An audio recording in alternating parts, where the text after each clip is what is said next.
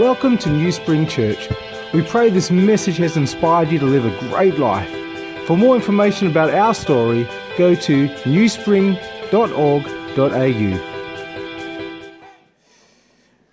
Basically today, we're just going to continue the story from Good Friday. And if you were here, we had a fantastic Good Friday service.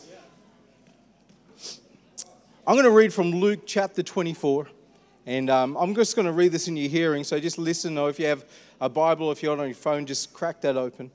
I'm going to read actually 49 verses, and then we're going to pull some things out of this. So Luke 24, reading from verse 1. But on the first day of the week, at early dawn, they came to the tomb, bringing the spices which they had prepared. And they found the stone rolled away from the tomb. But when they entered, they did not find the body of the Lord Jesus. While they were perplexed about this, behold, two men suddenly stood near them in dazzling clothing. And as the women were terrified and bowed their faces to the ground, the men said to them, "Why do you seek the living one among the dead? He is not here, but he is risen. Remember how he spoke to you while he was still in Galilee, saying that the Son of Man must be delivered into the hands of sinful men and be crucified, and on the third day rise again." And they remembered his words and returned from the tomb and reported all these things to the 11 and to the rest. Now they were Mary Magdalene and Joanna, Mary the mother of James, and also other women with them were telling these things to the apostles. But these words appeared to them as nonsense, and they would not believe them. But Peter got up and ran to the tomb. Stooping and looking in, he saw the linen wrappings only, and he went away to his home, marveling at what had happened. And behold, two of them were going that very day to a village named Emmaus, which was about 7 miles from Jerusalem. And they were talking to each other about all these things that had taken place. While they were talking and discussing, Jesus himself approached and began traveling with them. But their eyes were prevented from recognizing him. And he said to them, "What are these things you are exchanging with one another as you are walking?" And they stood still, looking sad.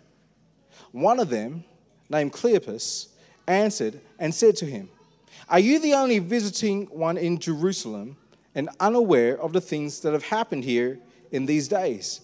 And he said to them, "What things?" And they said to him, "The things about Jesus the Nazarene, who was a prophet, mighty in deed and work in the sight of God and all the people, and how the chief priests and our rulers delivered him to the sentence of death and crucified him. But we were hoping that it was he who was going to redeem Israel. Indeed, besides all this, it is the third day since these things happened, but also some women among us amazed us. When they were at the tomb early this morning and did not find his body, they came saying that they had seen a vision of angels who had said he was alive. Some of those who were with us went to the tomb and found it exactly as the women had said, but him they did not see." And Jesus said to them, "O foolish men, and slow of heart to believe in all that the prophets have spoken. Was it not necessary for the Christ to suffer these things and to enter into his glory?" Then beginning with Moses, with all the prophets, he explained to them the things concerning himself in the scriptures. And they approached the village where they were going, and he acted as though he were going further. But they urged him, saying, "Stay with us, for it's getting towards evening, and the day is now nearly over." So he went in to stay with them. When he had reclined at the table with them, he took the bread and blessed it, breaking it, and began giving it to them. Then their eyes were open and they recognized him, and he vanished from their sight. They said to one another, "Were not our hearts burning within us while he was speaking to us on the road, while he was explaining the scriptures to us?" And they got up that very hour and returned to Jerusalem and found gathered together the 11 and those who were with them, saying, "The Lord has really risen and has appeared to Simon." They began to relate their experiences on the road and how he was recognized by them in the breaking of the bread. While they were telling these things, he himself stood in their midst and said to them, "Peace be to you." But they were startled and frightened and thought they had seen a spirit or a ghost. And he said to them, "Why are you troubled? And why do doubts arise in your hearts? See my hands and my feet, that it is I myself. Touch me and see, for a spirit does not have flesh and bones, as you see that I have. And when he had said this, he showed them his hands and his feet. While they still could not believe it because of their joy and amazement, he said to them, have you anything to eat? They gave him a piece of broiled fish, and he took it and ate it before them. Now he said to them, these are my words which I spoke to you while I was still with you, that all these things which are written about me in the law of Moses and the prophets and the Psalms must be fulfilled. Then he opened their minds to understand the scriptures, and he said to them, thus it is written that the Christ would suffer and rise again from the dead on the third day, and that repentance for forgiveness of sins would be proclaimed in his name to all nations, beginning from Jerusalem. You are witnesses and these things, and behold, I am sending forth my promise of the Father upon you. But you are to stay in the city until you are clothed with power from on high. It's the word of the Lord. Now, I wonder if you could be transported, if it was possible to be transported to any day back over 2,000 years ago where Jesus was walking on this earth. I mean, what day would you possibly want to be transported to? I mean, would it be the day he was baptized and John's over there, and John would have been kind of this awkward looking character anyway, you know, wearing like this camel skin and like this big beard and eating like honey and locusts and just this random dude out, and he would have been a spectacle anyway. I mean, and you see Jesus coming and there's all this stuff that happens. I mean, is that the kind of day you'd like to be part of? Or maybe you'd like to be there when Jesus actually did his first miracle, because let's be honest, we really want to taste that wine to see if it is actually as good as what the Bible says it is, don't we? You know, seriously, I mean, is that wine any good, or are they just saying that? Would you like to be part of that day? Would you like to be with one of all those people listening to Jesus as he preaches one of his great sermons, maybe Sermon on the Mount or Sermon on the Plain? You know, he was itinerary. He spoke these messages. Would you like to be there to hear firsthand? Maybe you'd like to be in the background during Passion Week where you see all these going-ons and all these things that are happening, from the triumphal entry of Jesus to him being crucified. Or maybe you'd like to be at the foot of the cross and look at Jesus as he's hanging there. I mean, which day would you like to be transported to? Well, personally, I would love, if it was possible, if there's any way, I would love to be transported to Luke 24 on this day. Because this day is kind of this really significant day. This is the day where Jesus, after the resurrection, the very day he's resurrected, he starts appearing to people. And on this very day, he starts to unleash the church of Jesus Christ on the face of this earth. I'd like to be there on that kind of day to kind of see what he's doing. And he has these two encounters very early on this very first day of the 40 days that he spends on earth, where he's showing himself, where he's teaching, where he's revealing that, you know what, I am resurrected. 40 days, the first day, he starts it off by having these kind of random encounters. I'd like to be there. And he has these random encounters with these disciples. And if you think about the stories in the Gospels, these disciples had been with Jesus when he was doing all of these amazing things. They were there when he was healing people. He was there when he was getting in trouble for celebrating with the wrong people. They were there when Jesus was offering just freely forgiveness, as if he was somehow replacing the temple and every single religious structure that had just been built up over thousands of years. It's like Jesus is doing away with that. It's almost as if when Jesus was walking, you were there and you could hear him say such bold things. He'd say things like, you know what, but if I drive out demons by the finger of God, then the kingdom of God has come upon you. See, Jesus was very clear. He's not walking around in the streets of Israel saying, you know what, this is what it's going to be like when God's kingdom is established. He's saying, this is the moment where God's kingdom is here on earth. This is what it looks like when God is in charge. This is what it looks like. People get healed. People are forgiven. You know, you start partying with the wrong people and they give their hearts to the Lord. This is what happens. But the kingdom of God that he was preaching, they kind of heard it in Jesus' words, but they didn't really understand it, did they?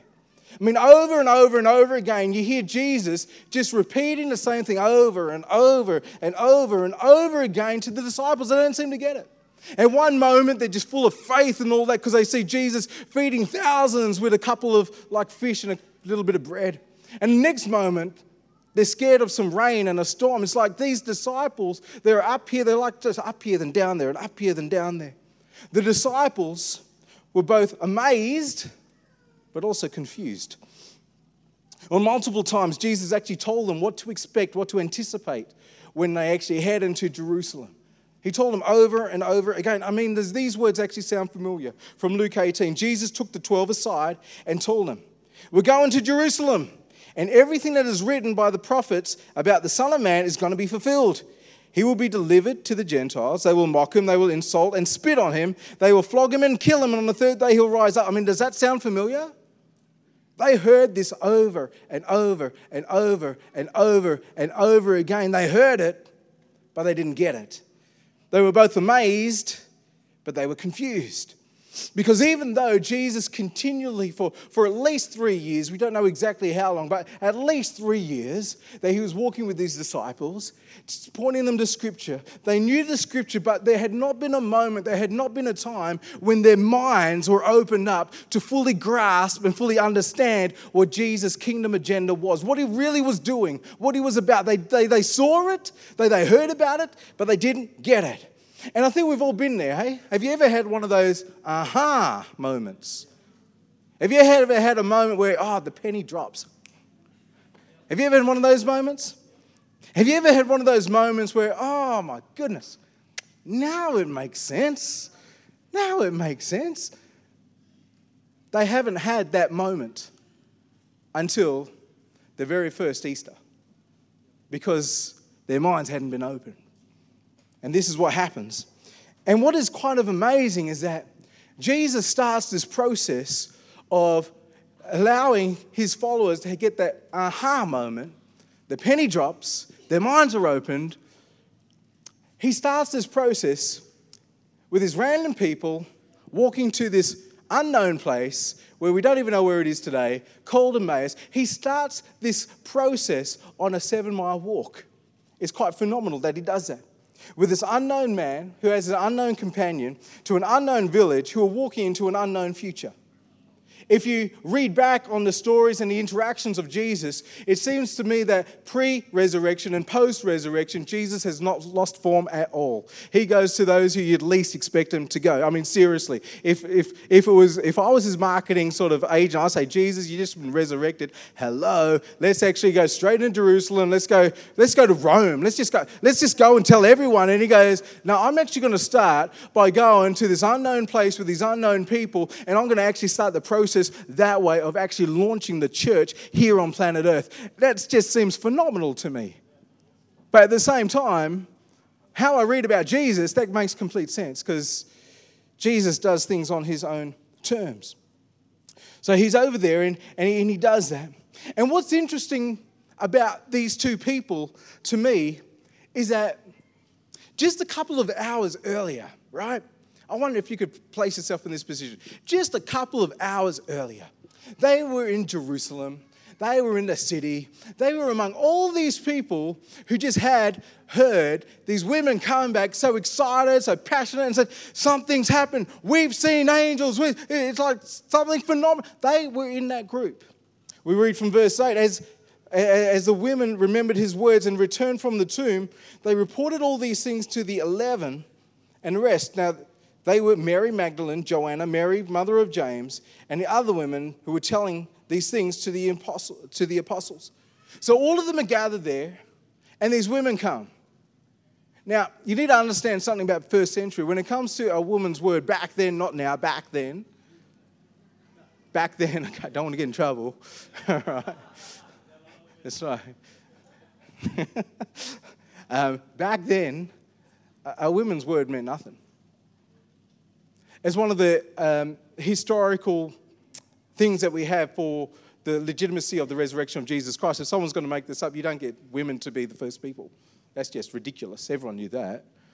And, I don't know if those disciples hadn't really gathered the way Jesus saw women as yet, but we read in verse 11, but these words appeared to them as nonsense, and they would not believe.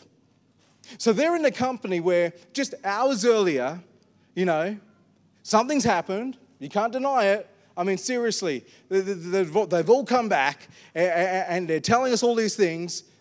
But No one's going to believe you because it's just nonsense. We're not going to believe. And for some reason, God actually chooses these two who actually heard the news but said, no, that's just stupid.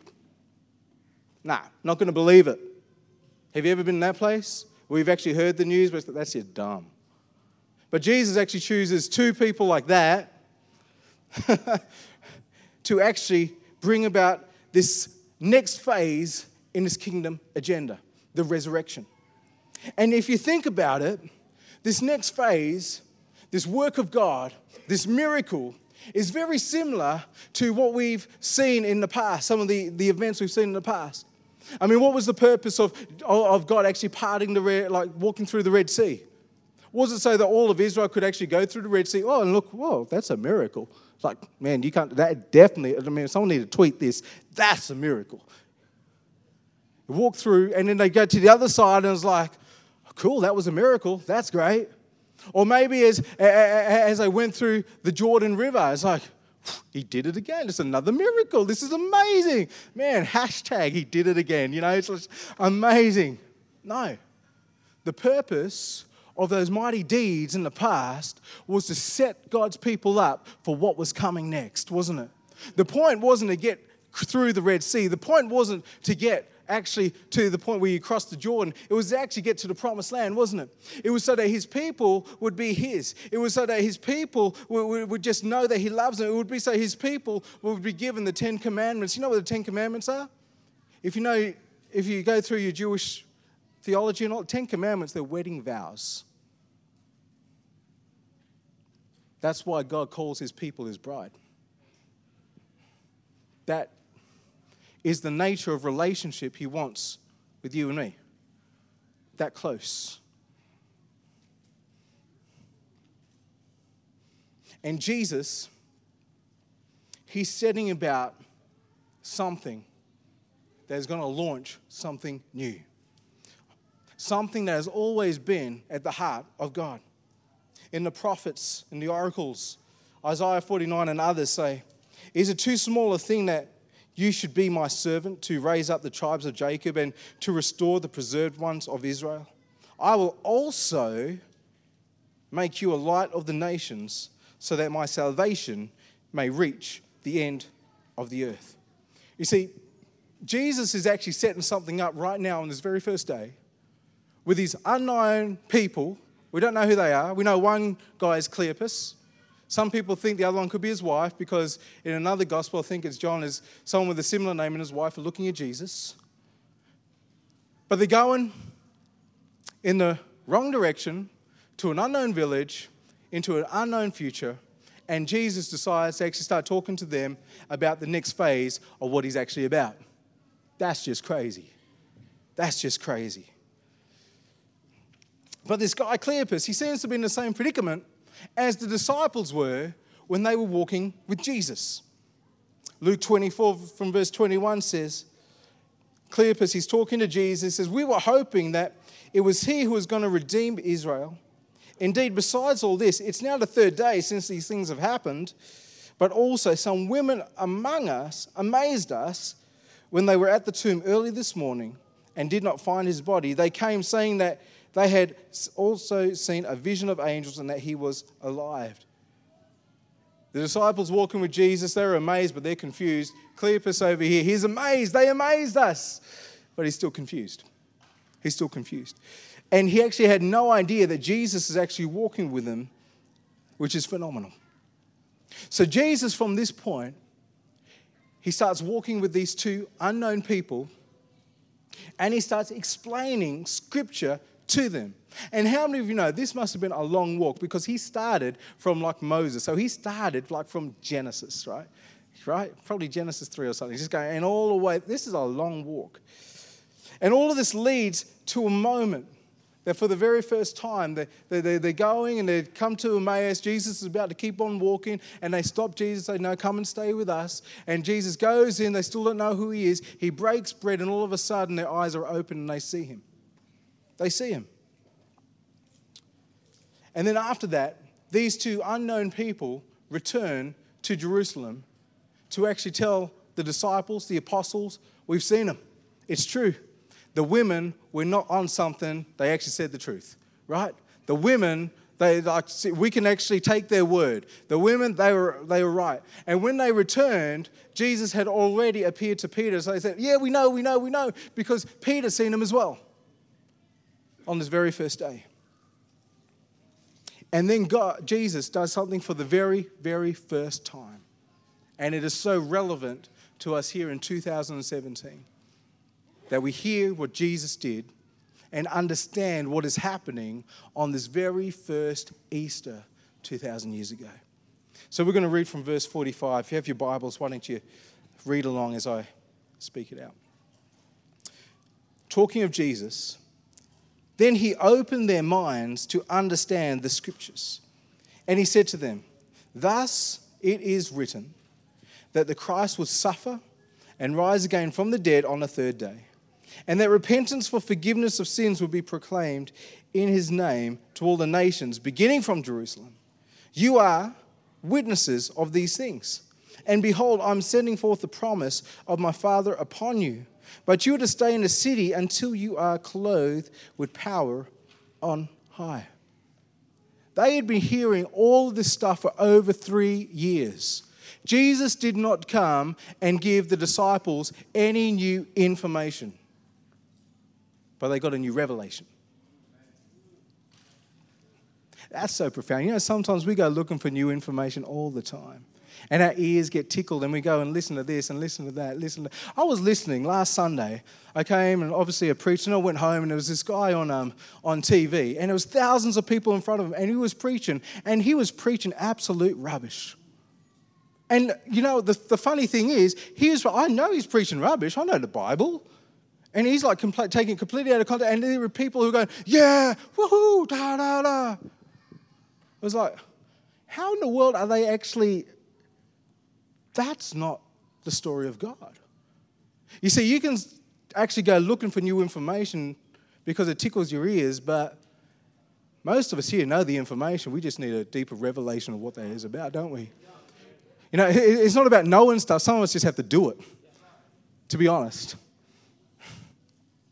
So what happens is that Jesus is actually unpacking Scripture, the Old Testament, the Psalms, the prophets, and all that. So they're not hearing anything new.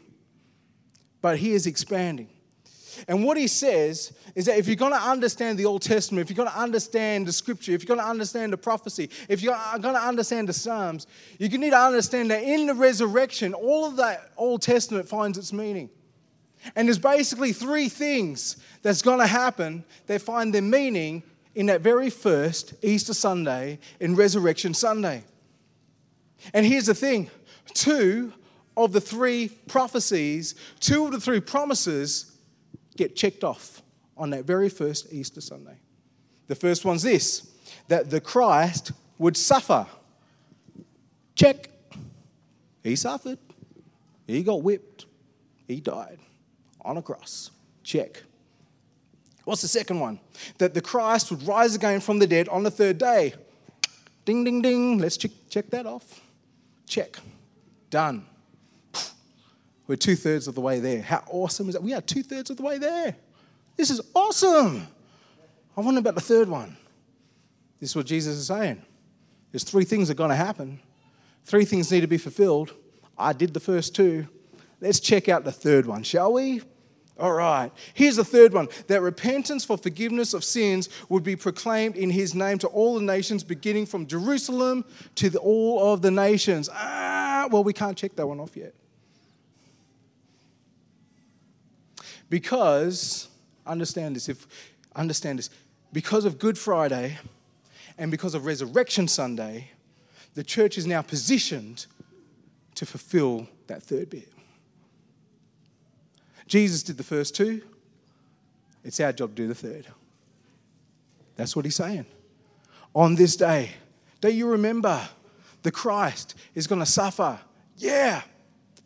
The Christ is going to die and rise again. Yeah. And this is the purpose. This is what God's been speaking for since Genesis, since he first talked to Abraham, all the way through all the Psalms, through all the prophecies, that his salvation is going to reach the ends of the earth to all of the nations, is going to start in Jerusalem.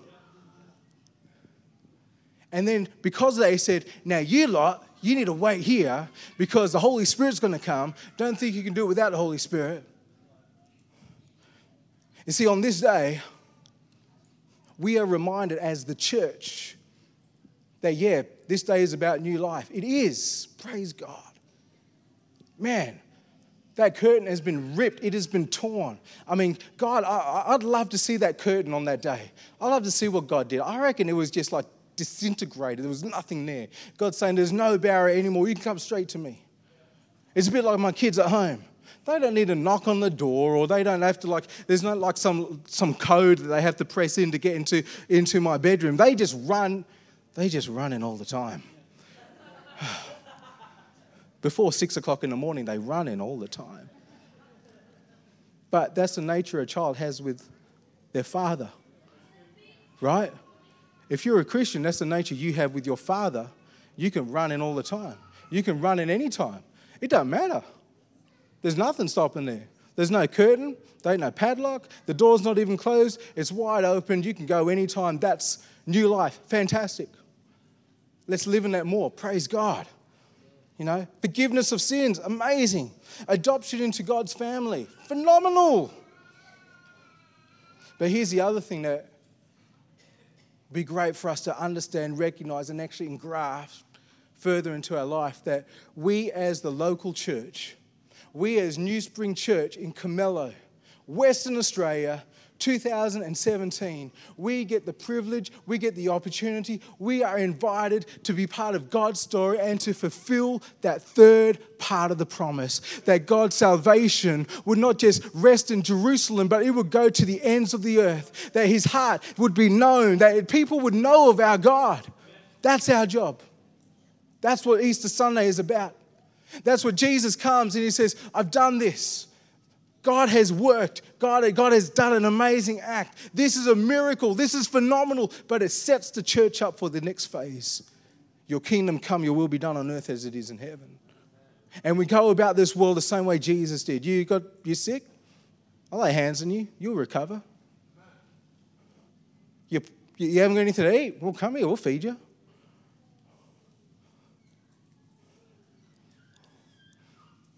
Go out. I just love the one. I love to be a church where we just got this, we've got this reputation for just going and hanging out with the wrong people. I just want that.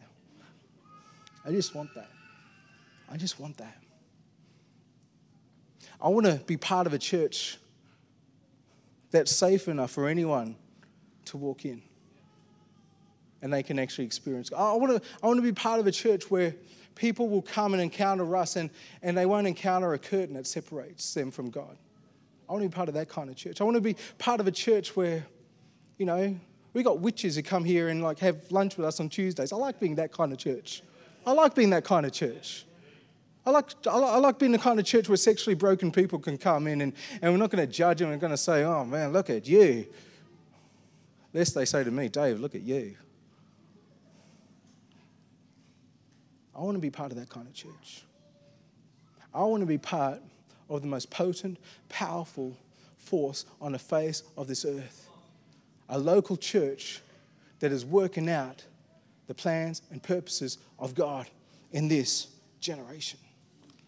That's what I want to be part of. And he says this in Luke 24:47. He says that repentance for forgiveness of sins would be proclaimed in his name to all nations, beginning from Jerusalem. This idea of sin.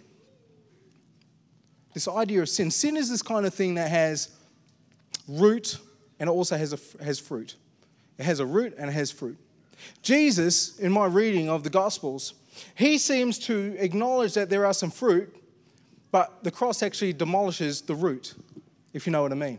So Jesus is over there and he's kind of hanging out with people and he's there in the wrong place in Samaria. He's waiting for a woman who comes and gets some water from a well, but he's sitting on the well and he starts having this conversation with this woman who's despised and ridiculed and hated and all that. And it comes out that she's had 5 marriages that are broken up and she's on to her next and she's absolutely broken and all that. Disciples come up and they're absolutely disgusted that Jesus is talking to this woman.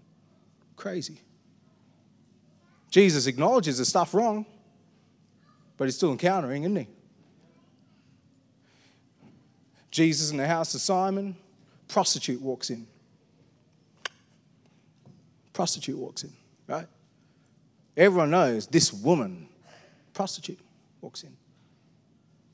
Starts washing his feet. Just contrition and humility. It's just, Jesus has no problem with that. We do sometimes.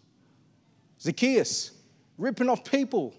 And everyone knows it. He is like ripping them off. He is just destroying homes. You know, he is like the middleman between the empire and Israel. And he's going to the empire and says, I want my money, go and get them. And Jesus encounters Zacchaeus and said, I'm going to come and hang out at your place. And by the end of the encounter, there's repentance, there's change, there's something happens.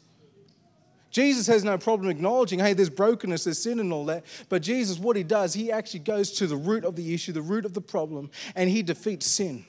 He destroys sin. He destroys death on the cross. So when it comes to our interactions with this world, we can let the world know, hey, you may have some fruit in your life. There's fruit all over the place. Newsreels are full of fruit all the time. Something bad happens in the Middle East, so we're going to go and bomb them. Fruit of sin, right? There's a drug epidemic. There's fruit. This family's been ripped apart. There's fruit. There's fruit all around. But what Jesus does is says, okay, let's acknowledge, okay, there is some fruit, there's some fruit, there's some fruit, there's some fruit. But let's actually be honest. There's not just fruit out there. There's a lot of fruit in here as well, isn't there? Because sometimes I can just be nasty and I can say things that rip people apart, and there's fruit, and I can hold grudges, and I can be bitter, and I can be twisted. You know, there's some fruit inside of me. And Jesus says, here's the deal. There is fruit. But I've come to deal with the root. And that's what I did on the cross. That anyone and everyone who believes what I did on that cross, I demolished. You should see, Jesus saying, you should see what I did to sin. Man, I absolutely whooped it, crushed it, demolished it, disintegrated it. It was not even a match. Not even a match. It was almost like a little ant coming up to me and wanting to fight me. I'll just go like that. That's kind of the picture. So sin not even an issue if we rest in what Jesus did on the cross. And what happens is that when that root is demolished, when we give our life to Jesus, we start becoming more like Jesus. So you could be the nastiest, absolutely nastiest person in your cul-de-sac. But you give your life to Jesus and you're going to see a transformation. You're going to start speaking, acting, and looking more like God. And that's what he did. And that's the message that we send out. That's the message that we take out. Because God's heart is that his salvation would be known and it would be accepted to the ends of the earth on that very first Easter Sunday. The band can come up. We're about to finish up. On that very first Easter Sunday, fresh out of the tomb, goes and hangs out with these guys who heard the news and said, that's just dumb, that's nonsense. For the very first time, he opens up their minds to what the kingdom agenda is. He lets them know that without Good Friday and Easter Sunday, the church is not positioned to do what the church is supposed to do.